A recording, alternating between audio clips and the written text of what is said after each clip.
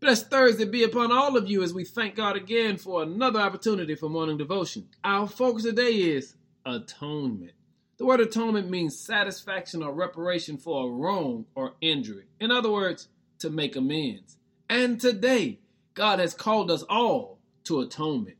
When you read Luke chapter 4, verse 18 says, "The Spirit of the Lord is upon me, for he has anointed me to bring good news to the poor. He has sent me to proclaim that captives will be released, and that the blind will see, and that the oppressed will be set free."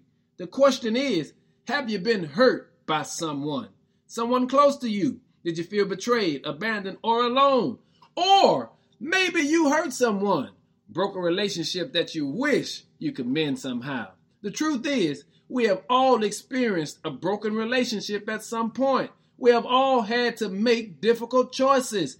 And some of the choices hurt those people that are closest to us. And family, let's be honest, we've hurt people and been hurt by people. But the Lord has called us to atonement today.